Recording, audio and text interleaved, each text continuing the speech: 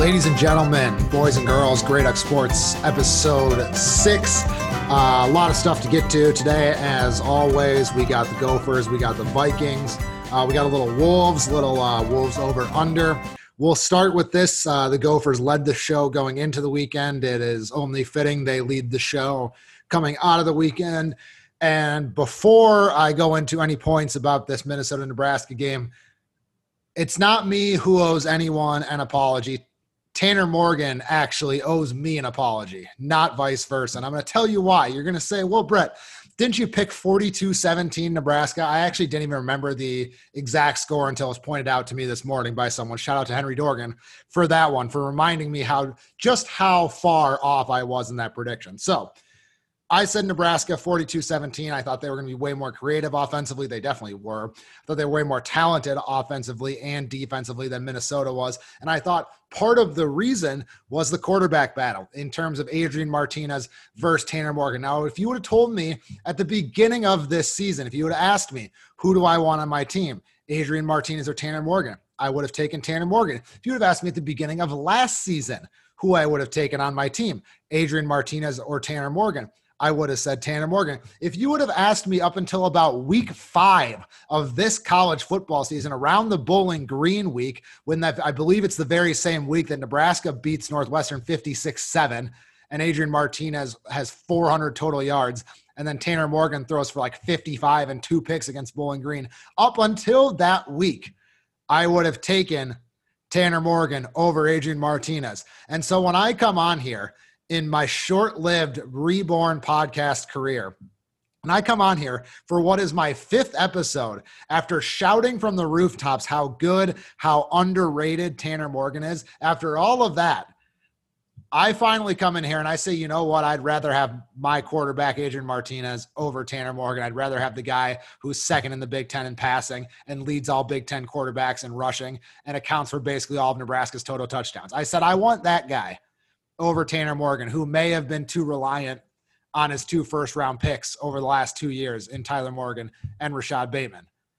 And so I went up there and said that. And you know what Tanner Morgan did after all that? After I defended him for years, he threw it right in my face against the only Big Ten team, the only college football team I like and care about more than the Gophers. He decided now was the time to have his best QBR of the year. He decided now was the time to have his best completion percentage of the year. He decided now was the time to throw for multiple touchdown passes in a game. He also threw multiple picks. One wasn't really his fault. The other one was a really bad throw, but his 2 touchdown passes, were 2 terrific throws. He was throwing the ball down the field. He was close to 10 yards per attempt, which is about the gold standard. Your quarterback every year in your conference is going to take about 10 yards per attempt to lead your conference. So he had conference leading quality stats, just like he did in 2019 when I would sing his praises for anyone who would listen. At one point, he completed 17 straight passes before Cam Taylor brought an interception, broke him up. And all of that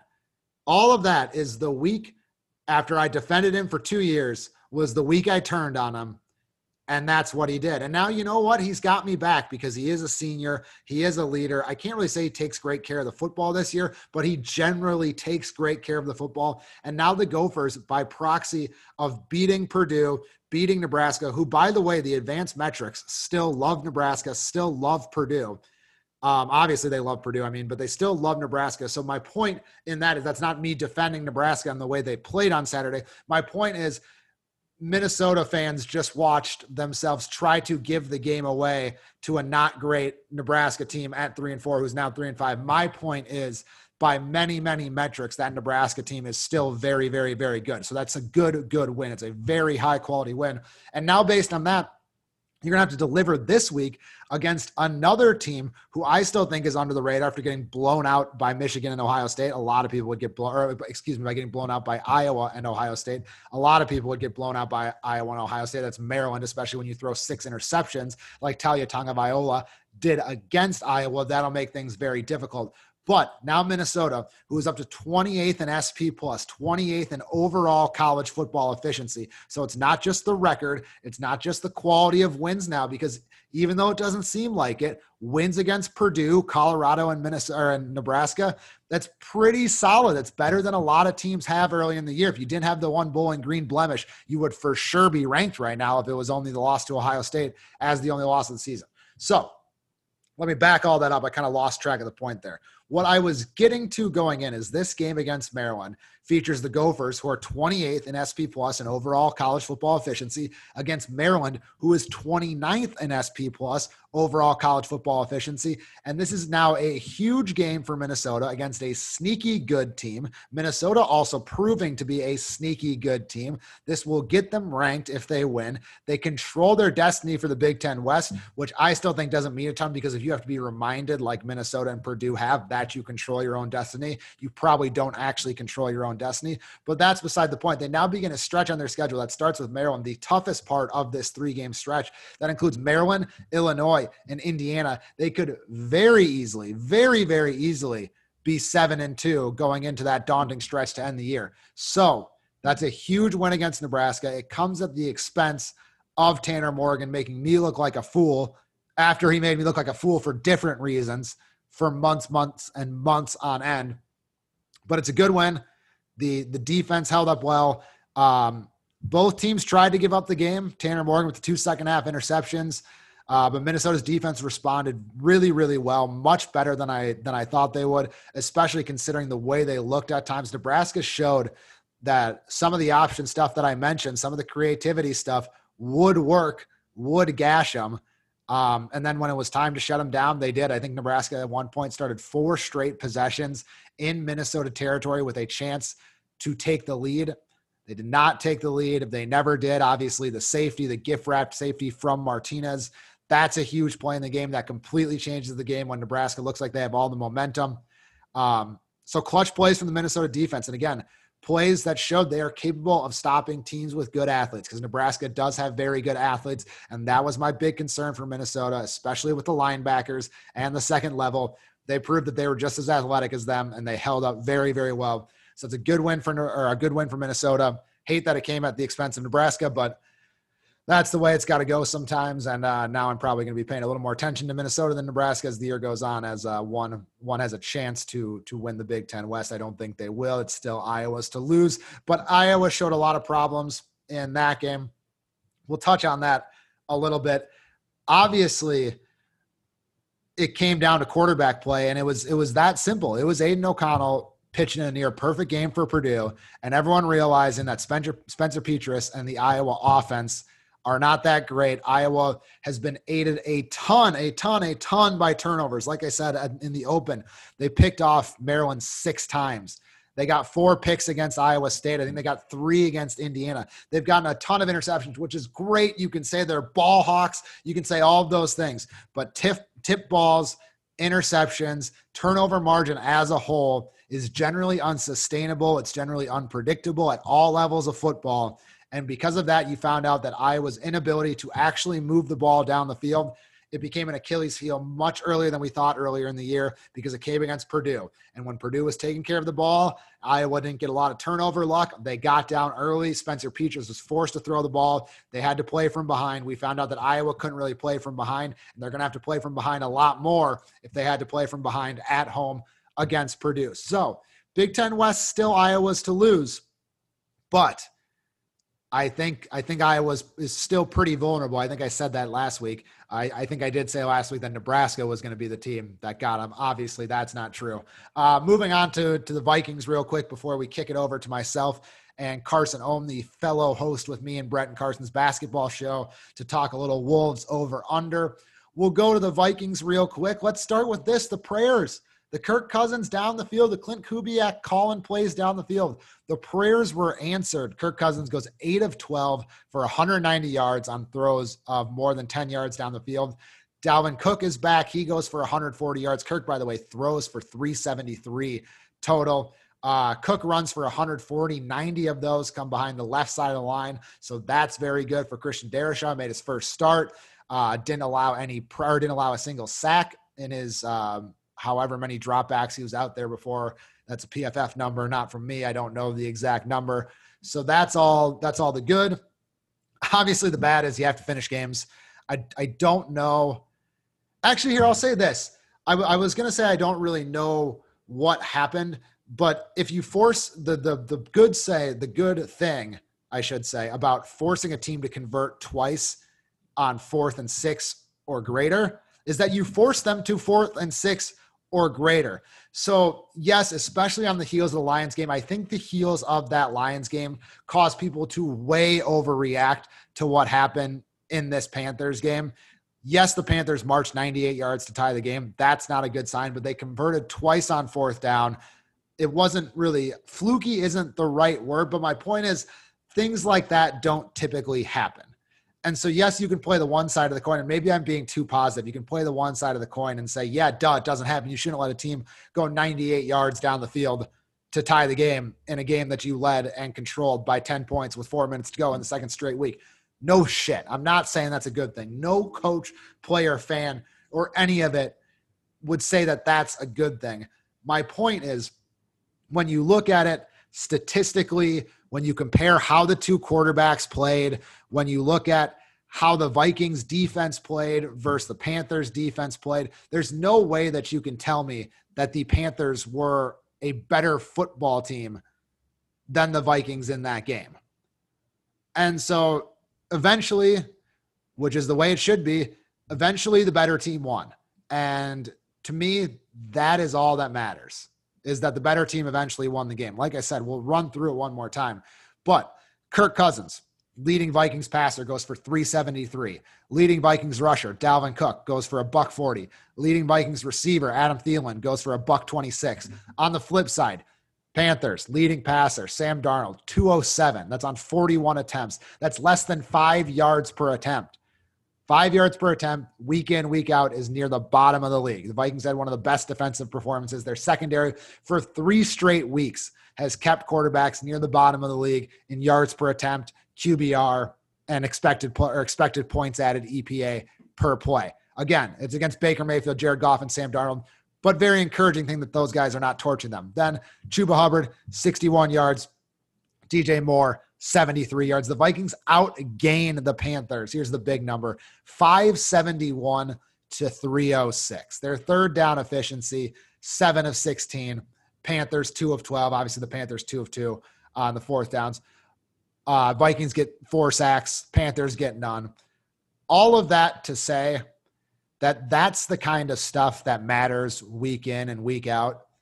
Not whether a team converts 2 fluky-ish 4th downs on you. If you consistently outgain teams and you consistently get pressure on the quarterback and you consistently convert more on 3rd down, which the Vikings have now done the last 2 weeks. Again, I know that you can say they may have given these games away and they shouldn't have been that close. But if you're process-based, which is what all these coaches are and what you have to be in the NFL, if you outgain teams big, you get more pressure on the quarterback than they do, and you force maybe 1 or 2 more turnovers. Like I said, turnovers can be fickle sometimes, but you generally play a style of football that causes quarterbacks to be under duress and force more turnovers, like that first play of the game when Sam Darnold threw the pick. It was a coverage sack, just a great job by the Vikings secondary. If you play a style of football, play in and play out, series in and series out, that's the stuff that matters more than anything. And the Vikings have really turned the corner. These last 4 minutes of the last 2 weeks have really tainted the fact that the Vikings are playing really good football, and football that you would be very, very, very beyond happy if you just looked at the box scores. You would be beyond happy after that Browns game, the way this offense has moved the ball, the way this defense has gotten pressure, and the way this defense has forced quarterbacks, even if they have been bad quarterbacks, into bad decisions. So all of that stuff is the stuff that really matters, not the stuff that happens at the end of the game, the heart attack, cardiac Vikings type stuff. Because obviously, like I mentioned many times, you do not want that.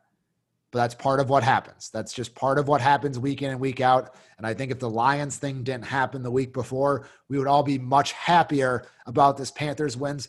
But instead, let's just be happy about both. It's hard to win in the NFL. The Vikings are 3-3. And with that, we're going to transition into this conversation to a team who wins a little bit less. Here's myself and my co-host on Brett and Carson's basketball show, Carson Ohm. You can listen to that wherever podcasts are sold as well. Here's us breaking down the Wolves over.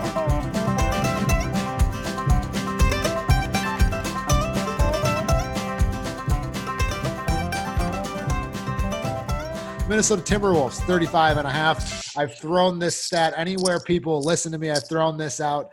8-7 over the last 15 games when Karl-Anthony Towns and D'Angelo Russell both played.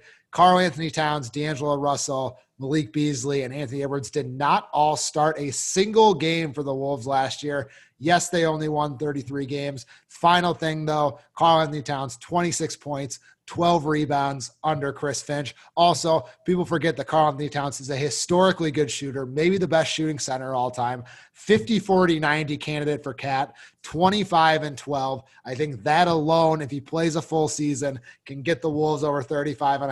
I also have convinced myself into the killer D'Angelo Russell breakout year for D'Angelo Russell to go on top of his 2018 breakout year. He's re-breaking out. And because of all that, the Wolves go over, mainly because I really do believe that Cat and D'Lo will both be in the all-star conversation this year. Maybe it's because I listen to you too much. Maybe it's because I like Cat too much. But I like this Wolves team I'm going over.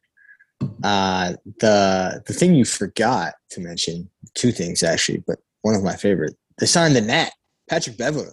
That's true. The Minnesota Timberwolves might have a tough guy. It's culture might have a tough guy for the first time in a decade maybe.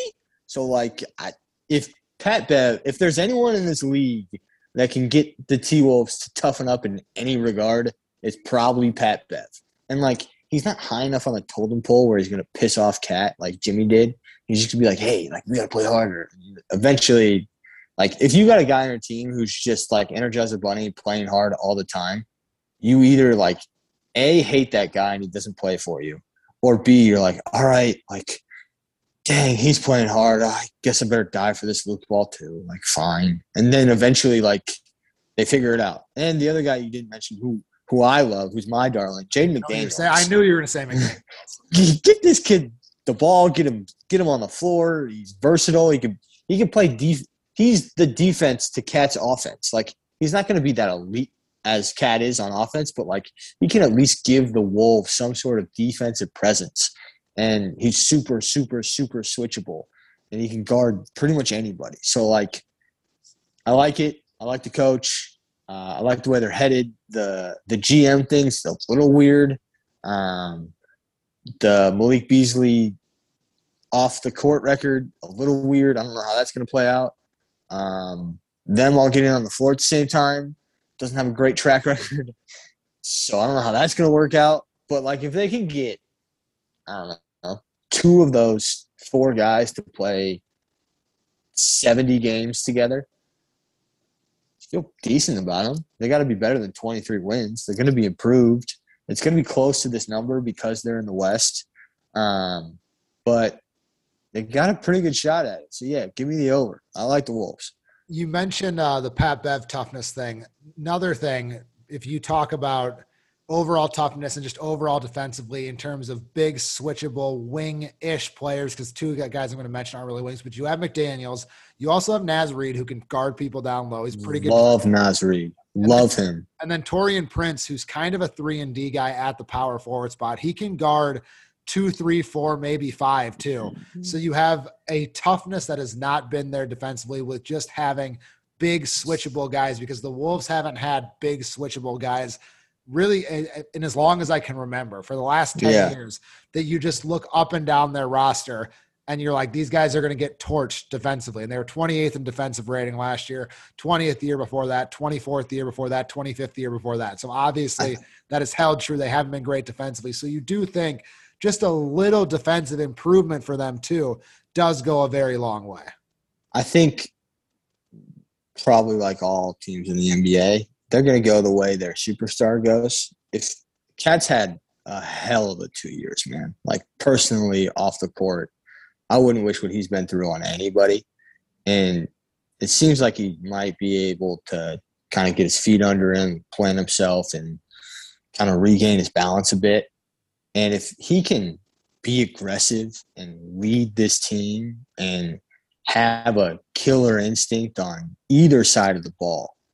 I like their shot, and it seems like he's probably in the best space to do that he's been in 2 years. Because I've liked this roster for 2-3 years. D'Lo's not like great or a leader or anything, but he should be able to fit a scoring guard role. Probably their biggest issue is the defense. So if they can find guys to patchwork 20th in the league and 18th in the league on defense, they're going to score a lot of points. And if, like you said, those four guys at the top can play together, they're going to score a bunch. And Ant is a freak, an absolute freak. So even if D'Lo doesn't work out that well, I kind of like Ant just taking over that scoring guard role and playing a whole bunch of pick and roll with Cat. So give me the over on the Timberwolves. Yeah, Ant can definitely do it too. Averaged 24 points on 46% shooting after the All-Star break. So wasn't at the beginning of the year, it was a lot of real cheap. We want Anthony Edwards just to get going for the sake of keeping our number one pick happy points.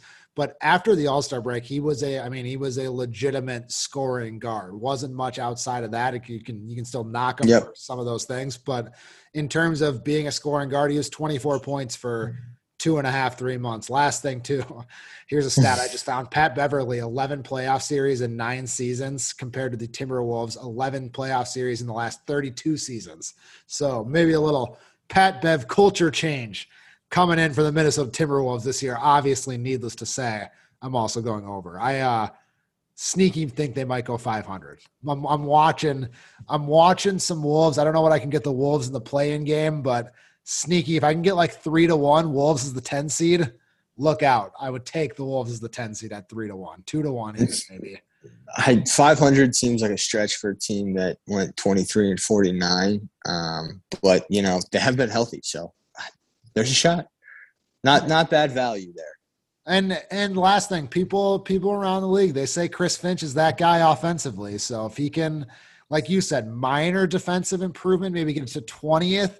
That offense under Chris Finch was 15th in offensive rating over the last 2 months with Chris Finch as coach. You keep that up. All you got to do then, that's a team that wins 38, 39, 40 basketball games, and maybe you win 40 basketball games. You're 40-42. That might be good enough to be the 10 seed. Who knows? Also, might I add, the 10 seed last year, 33-39. See, there we go. Does 39 wins, does 38 wins get you there? Maybe. 37 could. Who knows? Something to keep an eye on. San Antonio Spurs.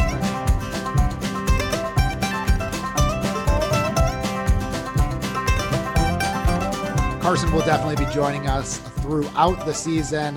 He knows his NBA. He knows his Western Conference. He's a great guy to have around, just to be a resource, just to bat around some NBA stuff. So like I said, he will be batting around some NBA stuff with us throughout the year. The last thing I want to touch on, this came out, I'm recording later in the afternoon, so I'm glad I am, because this came out later. I guess you can call this Grey Duck After Dark. Karl-Anthony Towns. Is Karl-Anthony Towns a killer now? The quote about how he gets himself fired up these days. Watches 2 gorillas fight to the death before games. That's his new plan. So 82 gorillas are going to be heroes. 82 gorillas are going to perish this year, all as a part of Karl-Anthony Towns' quest to lead the Wolves back to glory. We did not have that quote, like I mentioned, before the over-unders. That would have been a mega over. It's already a mega over. I already said above 500. But if I would have had the Karl-Anthony Towns quote about how he's watching gorillas maul each other, that's the mindset we've long needed from Karl-Anthony Towns. Somewhere Jimmy Butler's smiling about that. Somewhere Jimmy's like, yeah, I fucking taught him well. Another quote real quick, D'Angelo Russell said something not similar, but had another wild quote about how his mindset for the year is just to kill everyone in sight. So I think the Wolves are going a little crazy. I think it could be a recipe for going more unhinged, more quick, but I like the intensity. I like the fact they want to be killers. I like the fact that they want to rip people apart this year, because there hasn't been that gene on a Minnesota Timberwolves team in a long, long time. And I like that it starts at the top with their best player, one of the best centers in the league, one of the best centers in NBA history. Remember what we talked about with Phil Ford, how he could win the MVP this year. I want him watching gorillas rip each other's faces off. That's also because I could do a whole podcast about how interesting gorillas and their social structures are. So Karl-Anthony Towns, he's probably done his research. He knows in order to be the alpha gorilla, in order to be the gorilla who eats first, fucks first, bathes first, he's got to go beat the shit out of another alpha and go steal everything from them. It's kind of how the NBA is. Not a bad metaphor. You want to put dinner on your own table? You want all your dreams to come true? They got to come at the expense of someone else's dreams. So I know Karl-Anthony Towns has done his gorilla research. And for that, I respect him. I respect him as a basketball player. I respect him as a person. And I respect him who understands one of our finest apex predators on this planet. That's the show. I don't have a guest lined up for episode 7, but we'll talk Minnesota, Maryland in depth. Probably talk a little more Wolves and Wild as well. And we will see you on Friday.